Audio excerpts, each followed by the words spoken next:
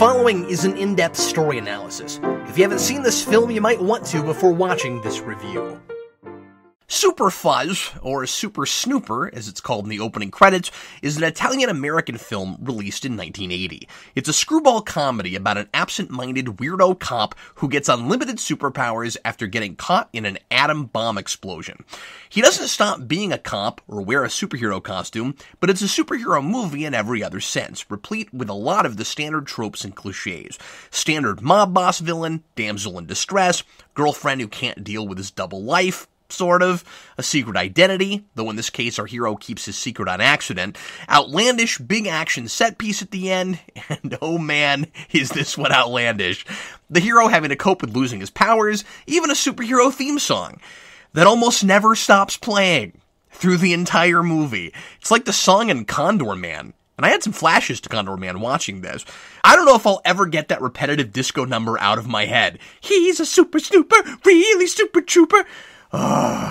This one was requested by David Crabtree, who may be our only subscriber who has ever seen this, and possibly requested it because the main character's name is also David. He told me he saw it on TV a lot when he was a kid. Apparently it was played on heavy rotation on HBO, I think. I can only imagine channel surfing and starting this somewhere in the middle. I turned into the drama queen from yesterday's movie, The Trial of the Incredible Hulk, screaming, "What is happening?" David has requested one of the stupidest movies I'll have ever reviewed. I mean, it's stupid on purpose, so that's not really a slight against it, I'm just stating facts. This is another farce that's difficult to review because it's hard to tell just how dumb it wants to be. I suspect not quite as dumb as it is, but it is a mindless flick that knows it's mindless. It falls somewhere between Attack of the Killer Tomatoes and The Return of Captain Invincible, on both the absurdity scale and the story quality scale. It's more coherent than Attack of the Killer Tomatoes, but it's nowhere near as clever and smart as The Return of Captain Invincible, which is farcical and ridiculous, but has an internal logic and is about something. Super Fuzz is about the zany hijinks that ensue when David Speed gets omnipotent Q-level superpowers. There are flashes of satire and social comedy, but only flashes. Not a lot to analyze here. This review is going to be more about running down the major beats of a movie I doubt most of you have seen and pointing out the craziest stuff. And it gets crazy. There's going to be a lot more synopsis here than I usually do, partly because this might be the most obscure thing I've ever tackled, and because so much of what I have to say is just, what? Huh? Its characters are pretty one-note and not fully formed, and they do whatever the story needs them to while trying to get a laugh, though that rarely happens through most of this movie for me. But it's not a Police Academy or Austin Powers level farce where the lack of internal logic is the internal logic. There aren't random, impossible non-sequiturs. It's not a cookie-cutter story used apologetically as an excuse to string silly, over-the-top gags together. It's all extremely absurd, and there are lots of gags and pratfalls, most of which, I'm sorry to say, aren't that funny, but the absurdity is inconsistent. It's a buddy cop movie with a superhero motif slapped on top. It's inspired by, or ripping off, Superman, clearly like Condor Man will in a few years. This is released only 2 years after Superman, though, so it must have been really rushed out in a hurry. There's even a scene where David, our super cop, reads a Superman comic, so he can get the idea to try to fly. And like a lot of Superman ripoffs of the time, it just doesn't understand superhero comics, which it sort of wants to be. Not only does it use a lot of the obvious tropes, but it has a hideous 4-color intro, where real footage has been dot matrixified. It's really hard to look at. It's hard to tell what the footage was even of. The white words are difficult to read in front of it, and the horizontal lines really don't help. Not to mention, again, an obnoxious earworm of a theme song to match the horribleness of the visuals that I wouldn't play at the funeral of my worst enemy. It feels like more of a cop movie than a superhero thing until the last 15 minutes. And I guess it's like Condor Man in that way too, where that was more of a spy thing than a superhero movie, but it definitely counts as a superhero film despite the lack of costume. I still say RoboCop is a superhero, but this guy has bona fide superpowers, and also runs off and takes the law into his own hands. Amusingly, also running from the law and working against the system that's in the wrong at the time. This is indisputably a cop that is also a superhero. The movie establishes a lot of rules that it constantly breaks, or isn't very clear about in the first place.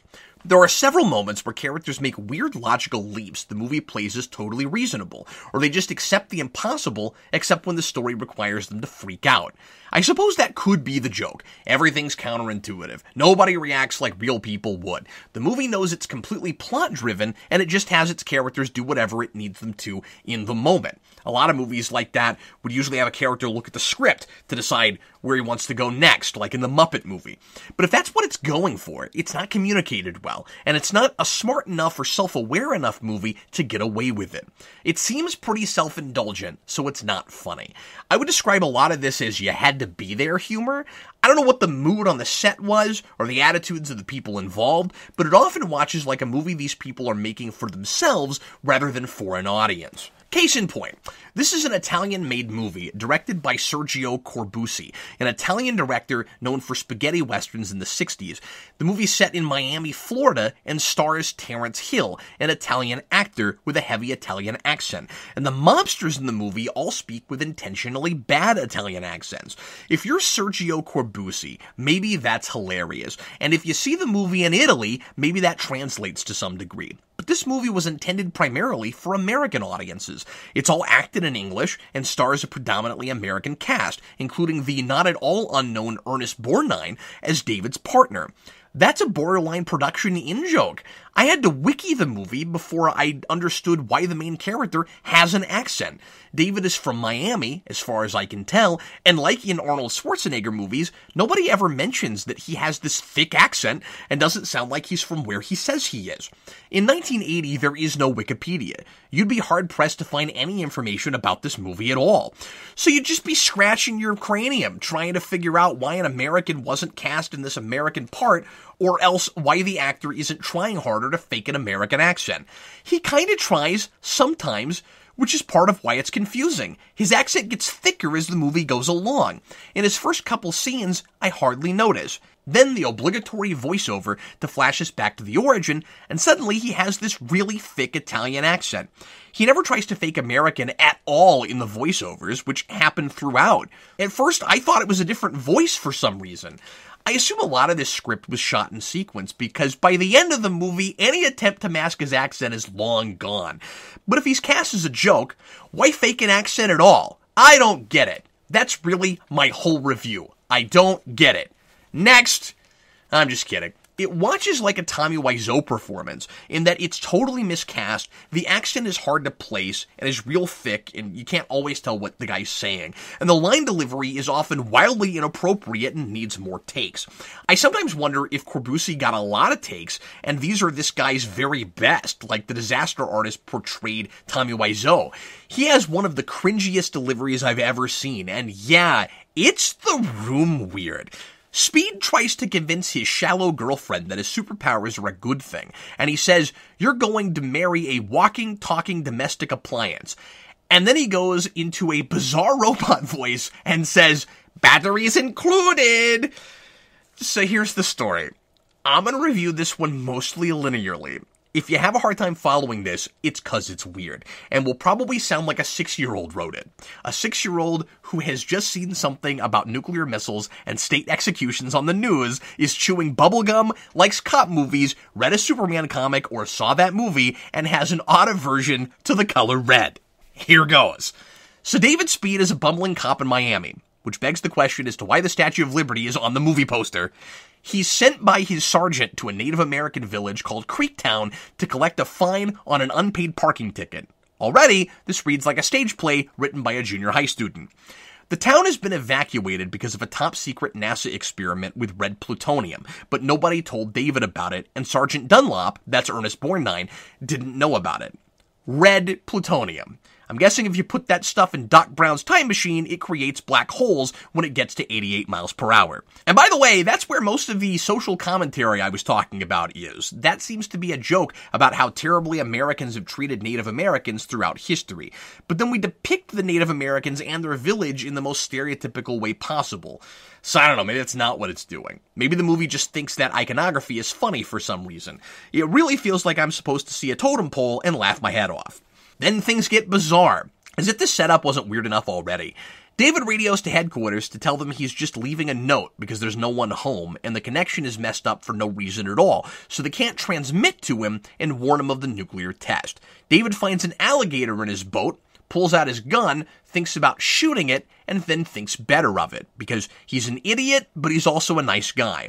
David fires into the air to scare the animal off, and the rocket with the red plutonium explodes. Exactly when the gun goes off. I'm not totally sure, but I think the idea is that he actually shot the rocket accidentally. And I'll give the movie that one. It's hilarious. Sergeant Dunlop gets demoted for sending this rookie to a nuclear test site and getting him killed, even though it was an honest mistake. Nobody told Dunlop there was a test happening. But whatever, he's Officer Dunlop now, directing traffic, and Speed shows up inexplicably like he's back from the dead. Which surprises Dunlop, but only for a minute, and then they're just off doing the buddy cop thing like it's business as usual. Dunlop finds every stupid reason to be mad at Speed when he should be over the moon that he can't be blamed for getting Speed killed anymore, because they're Speed. There's no scene where they go back to the precinct to talk to the chief, get Dunlop his rank back because Speed's not dead, no scene where all the cops are perplexed and bewildered that this guy should be dead but isn't, and again, it's not because of cartoon logic.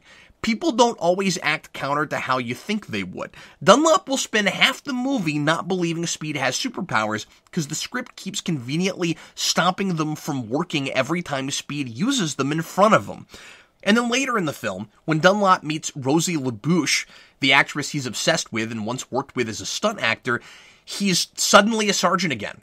Just for no reason. We never see him get promoted, it's never talked about, he's just referred to interchangeably as officer and sergeant for a while, and then once Rosie says it, he's a sergeant for the rest of the movie. Now, is that an intentional inconsistency? Is it supposed to be funny because it doesn't make sense? Or did the script, as I suspect, forget Dunlop got demoted? I should mention that this isn't even how the movie opens, but since it's the premise of the film, I wanted to lead with it so you wouldn't be any more lost than you likely are right now. The movie opens with a teaser showing us where Speed will be in the third act of the movie. We're doing that Daredevil on the church flashing back to his origin thing. It's a provocative and unusual opening, I'll give it that. David is awaiting his execution for the murder of Dunlop, who we haven't met before because ostensibly he's dead. A lot of ostensible death in this. Never been introduced to a superhero like that before. This is the fourth time the state has tried to execute him.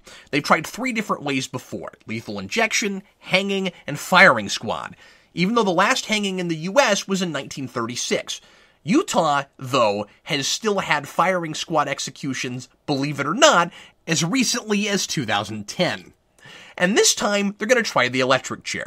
David survived every time because of his superpowers.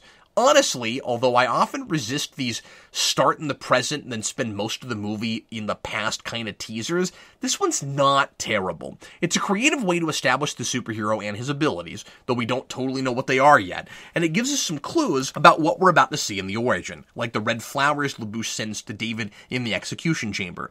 Believe it or not, they're supposed to stop his powers from working and make sure he dies. Yeah, I'll get to that a little later. This opening isn't as much of a tease as these things often are, and even though the structure and pacing of the movie are pretty flimsy, I did find myself wondering if the execution plot point would be better established linearly. I'm actually not sure this isn't the best way to handle it. But then, so many other crazy things come totally out of left field and blindside me. Maybe it would have just been as well served if it starts with the origin and then in the last half hour, David is charged with and convicted for first-degree murder in like 17 seconds, I might add, especially because it is effectively the third act plot point. So I don't know, I'm conflicted about that. After Speed seemingly returns from the dead, he immediately starts realizing he has superpowers. He can lift a manhole cover just by thinking about it, he can make accurate predictions of what will happen in the next few seconds, and possibly sees through walls. Those might be the same power, I'm not sure. He's bulletproof, he can land from a several-story drop without breaking any bones, he has super speed, and eventually he realizes he can do anything.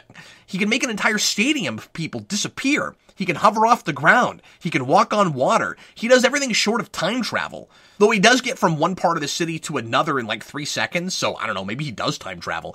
But sometimes his powers don't work at all, and the movie tries to get a lot of comedy mileage out of A, Dunlop not believing him because his powers never do what he says they will, even though though he saw the manhole cover and witnessed the prediction of elephants walking by minutes after they were reunited. The first half of the movie is kind of a bad sitcom. And B, Speed hurting himself trying to use his powers when they're on the fritz. Speed almost drowns seconds after we find out he can't swim. A lot of setup and payoff is done within the same scene in this movie. And he breaks all his bones after he jumps out a window to prove to Dunlop he landed on his feet last time he accidentally dove stories out of a window. And every time he gets hurt, his powers come back just in time to save him. The movie is totally inconsistent about how long that takes, but it has something to do with getting rid of his weakness. Well, just what is David Speed's kryptonite, you ask? Donuts? The sun? Gravity? Being in the general vicinity of dead people? Nope, it's dumber and more preposterous than any of those. It's the color red. David's weakness is red things. And I thought how close Clark Kent had to get to kryptonite and how much of it killed him was hard to keep consistent. If David sees something that's the color red, he stops being an nth-level being and he goes back to being easily breakable and killable like all the rest of us. Or at least, that's the exposition we get originally when he allegedly discovers his weakness from an old retired magician, Sylvius, who got superpowers the same way. Or that's what David tells Dunlop. What I saw was Sylvius tell David that it has something to do with concentration, and somehow David got the color red takes away my powers from that. Sylvius says, sometimes it only takes one dumb thing to take away a person's concentration. A place, a person, a color, a noise. Okay, so David is looking at a red wall when Sylvius says that, and somehow I'm supposed to notice the word color in the middle of an arbitrary list of things at the same time as he's looking at a red wall. But how does he get, oh, it's always red from that? The movie hasn't visually been driving this home the whole time like it ought to if that's what I'm supposed to get from that. And if Sylvius got his powers from the red plutonium, wouldn't he have the same weakness? I guess it's speculation, but David and his friends assume the weakness is red because it's red plutonium. Which, yes, sounds stupid, but not any stupider than red plutonium itself, or how the law works in this movie, or anything. It's pretty obviously the movie trying to give the audience information in a lazy way. So yeah, it's a guy saying one thing, and another guy inferring something you couldn't possibly get from that exchange. I swear it's like two different hack writers working from notes they made on cocktail napkins wrote this, and didn't bother to read their work next to each other before the movie was filmed. At the end, the rules have changed. It's not about David seeing red, it's about his close proximity to red. So when Rosie sends roses, oh, wow, I just thought of this. I guess that's why her name is Rosie. When she sends roses to David in the execution chamber, because she's secretly working for Torpedo, a mob boss you've seen 153 times, trust me, they're supposed to neutralize his powers so he can finally be killed. David sees them and his powers are gone. But then, right at the end, after David downs Torpedo's airplane, crazy to think that Torpedo never fires a single torpedo in this insane movie, Rosie's red feather boa gets wrapped around David's leg. He never looks at it, but it messes up his powers. And apparently the rules have changed even before that, because there are red stripes all over the biplane! And he's staring right at them while he's using his powers, but his powers work just fine. Oh, first rule of silly superhero weaknesses, kids, make sure you don't accidentally put whatever the weakness is in the frame when it's not supposed to be affecting the hero. Second rule of silly superhero weaknesses, don't make it one of the most common colors on the spectrum. I mean, I appreciate that if the guy is gonna be omnipotent, just so he can do whatever we want him to do in a scene, like in Lester's Superman 2, at least he has a major enough weakness so he's not impossibly powered all the time. Red is so common, his use of powers wouldn't have to be so completely contrived. It might be interesting to do a superhero movie with an insanely powerful hero who only gets those powers like 1% of the time, and is never sure how long he can keep them. You just have to have him powerless most of the time, not keep contriving a lack of red. I mean, if I was making this movie, I might have him try to fashion a superhero costume and make it red, because a lot of superhero costumes have red on them, and maybe it would be amusing that the reason he couldn't use his powers is because of his own suit. At one point early on, David wants to be alone with his girlfriend in the middle of a football game, so he closes his eyes and makes everyone in the stadium disappear. Yes, this is an actual scene in this movie.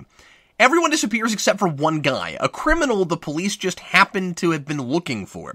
So when David brings everyone back, good thing they're not dead or drifting out in space or something, he chases the guy down and makes a hero collar. The reason the criminal didn't disappear is because he's wearing red. Okay, forget for a moment, again, how awkward this weakness is. David didn't see the guy, so his powers weren't affected, but he couldn't vanish the guy either because he was wearing red. Alright, the rule set for the weakness remains awkward, but I'll go with it. You're telling me out of an entire, sold-out, crowded football stadium, no one else is wearing red. And it's not like a regular football game where you'd see like seas of green or seas of blue, like everyone is wearing t-shirts or jerseys for two teams, and in this just neither happens to be red. There don't seem to really be sports fans in this sold-out sports arena. There's just the one guy wearing red. Or that's what the movie's pretending, because if you look at the crowd shots, there are other people wearing red. Several of them! Why did they get disappeared? And yeah, the camera zooms in on the shirt and it wants us to start putting this red weakness thing together, but it happens too fast, it doesn't happen often enough, and too many red things look closer to burnt orange in this movie. Now, it might just be the transfer I'm watching it on, but the way I'm seeing it, there's not a lot of Rudolph's nose red in this movie, but not all the red is orange. Like, there's red that's really actually red, so I don't think it's a contrast issue. The color of the criminal's shirt isn't that far away from the orange of the railing David is leaning over, and that doesn't take his powers away. But like I said, maybe all these oversights and lack of attention to detail are all supposed to be the joke. Ha ha. It's such a cop-out if that's the mentality of the producers on a movie like this. Well, it's fine if we make mistakes, because they'll just be part of the comedy. Anything we screw up, people will think is hilarious because it's wrong. The magician also conveniently happens to be on Torpedo's radar. He stumbled onto Torpedo's counterfeit bill plot just like Speed. I assure you, it's a scheme to rival Superman 3 in sheer excitement and thrill. I guess if you wind up with powers in this universe, you're destined to find bad guys, no matter what line of work you're in. And it's just a really slow news day in Miami. David finds the counterfeit bills way earlier than this, but Dunlop doesn't believe him because he can't see them. This is another really weird and awkward use of powers. Let me see if I can break this down. So Speed sees a truck that says Torpedo on the side. Immediately, Dunlop should be suspicious because he knows that's the name of a major crime boss. But he's not. Speed instantly knows there are fake bills inside, and Dunlop thinks he's full of it. I guess because last time he used his intuition, David called that elephants were about to pass, but not nuns. Oh, that must have been a fluke. Anybody could have guessed elephants on a busy intersection in a metropolitan city. I wish they'd stuck around a while. I bet right after the nuns there was a marching band, a couple in a rowboat kissing, and a family of ducks. Swear some days you just can't get rid of the color red. As soon as they open the truck, Speed's powers stop working. We find out later because the inside of the truck is painted red. Conveniently. Yeah, red's a popular color, but you don't usually see 18-wheelers painted inside. You know, a really easy way to make that less contrived? You say that Torpedo knows about the magician's superpowers since he's been trailing him, and they painted the back on purpose. It didn't just happen to be like that. So Speed can no longer see the counterfeit bills. They're hidden by fish. You can't have a goofy farce like this without fish jokes. It's like a rule or something. But we don't find that out in this scene. Dunlop just thinks Speed is making stuff up and sends the truck on its merry way. So what exactly did David see? I know this is a stupid comedy, and I'm gonna get comments saying, you're thinking way too much about this, Cap, if anyone is still listening to this, but I can't help myself. There's too much normal person logic here to buy this, even in this pretty out there context. David claims he sees counterfeit bills inside the truck. And so far, he's occasionally been able to guess when something is about to happen, but he hasn't seen through solid objects. Unless he saw elephants through the wall, I'm not sure. David can do anything. So it could be any power. Maybe it is that intuition he talks about. He gets a flash of something that's there but hidden, or maybe it's X-ray vision. But that's really selective, unless it's telepathy, like one of the thugs on the truck was thinking about the fake money, so he knew about it. If it's not that, the whole thing is really confused. David sees the fake money, can instantly tell it is fake, even though it's really good counterfeit, but he doesn't know it's inside the fish. All to contrive a situation that I think is almost harder to do this unnaturally than to dream up a more plausible scene where our heroes are that close to Torpedo's scheme but don't solve it yet.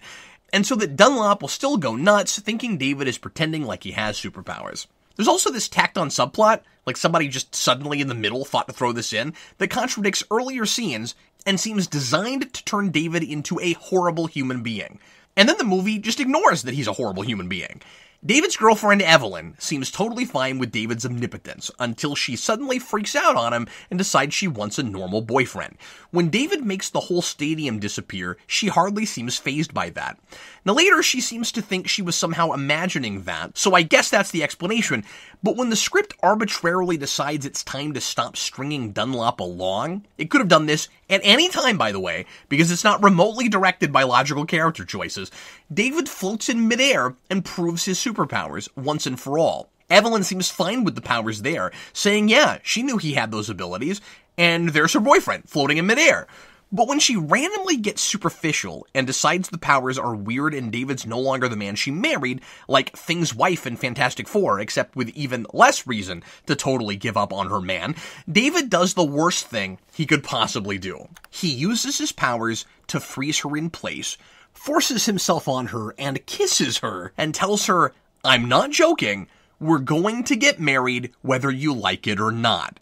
This scene is screwed up. And in the moment, I think it's suddenly taking a wild turn. Like an M. Night Shyamalan sort of turn.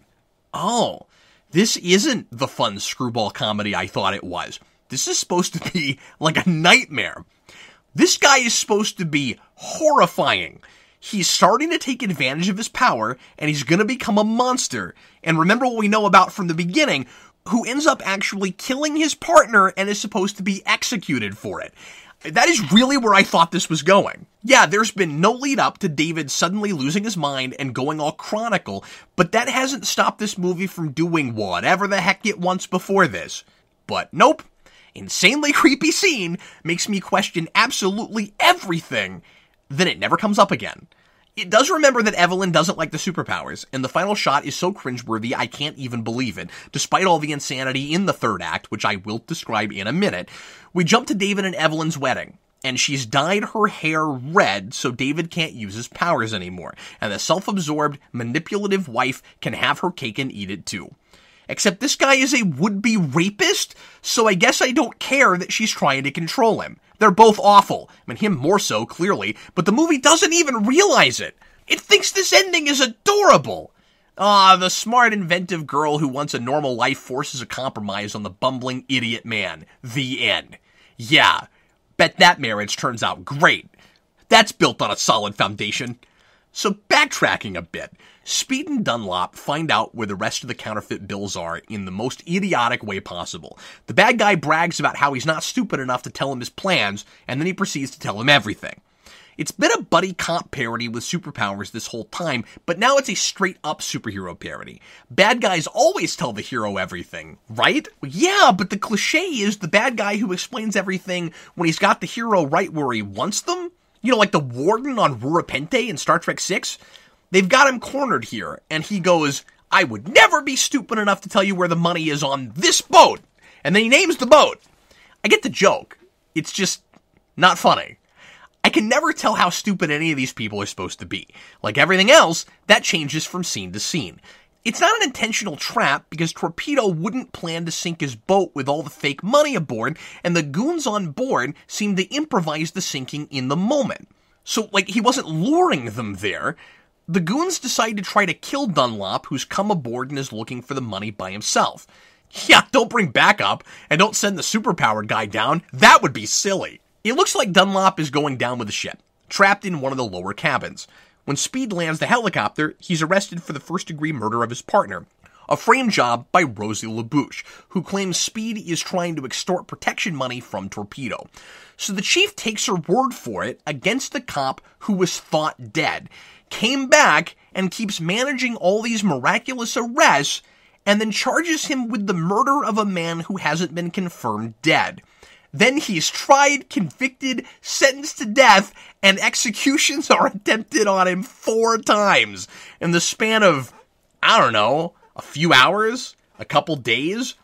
Because Dunlop turns out to be frozen and alive on that ship when Speed gets out of the execution room and saves him.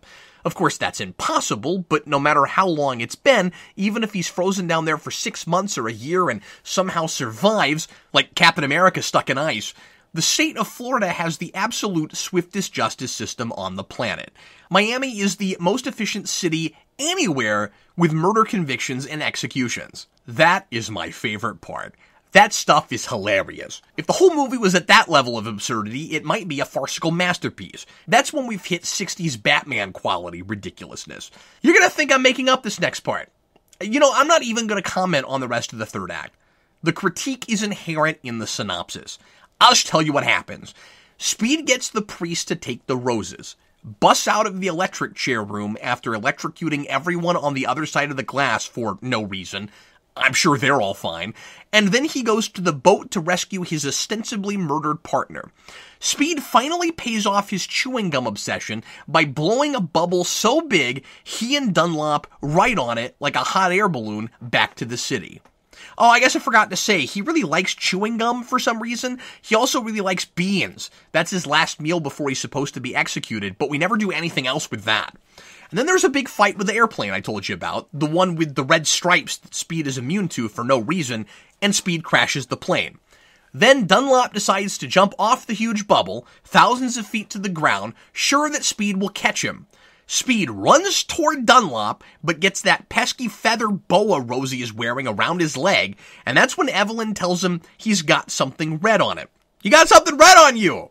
He kicks it off just in time to catch his friend without getting crushed and without Dunlop splatting on the pavement. And they both burst through the earth and disappear. Everyone thinks they're dead until Dunlop phones from China. Yeah, the force of his fall sent them through the earth and all the way to the other side to China. Then the wedding I told you about, and credits.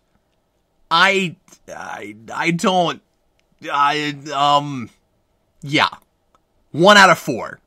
Thanks for listening to the 12 Days of Superhero Rewind, and I'll be back again tomorrow with another one. If you'd like to support Superhero Rewind and Geekvolution, go to patreon.com/Geekvolution, and for just $2 a month, you can get regular episodes of Superhero Rewind 3 days early, and access to my and Eric's uncensored talk show twice a month, Geekvolution After Dark.